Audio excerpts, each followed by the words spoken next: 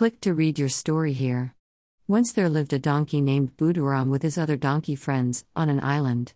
Whole day, they would eat, sleep, roam around here and there on the island. Soon Buduram got bored of it and thought of going to some new place. All his friends asked him not to do so as it is not safe to go to a new place. But he didn't pay any attention to their words. He swam to another island. In a few days, he made new friends over there. But he was the only donkey there. One day, a farmer saw him and caught him. He took the donkey to his house. For thousands of years, donkeys have been the helping hoofs of humankind and is the preferred mode of transport. Now the donkey had to work hard the whole day. The food the farmer gave him was not enough to eat as he was used to eating as much as he pleased and at any time of the day. One day, the donkey got an opportunity and fled from the farmer's house.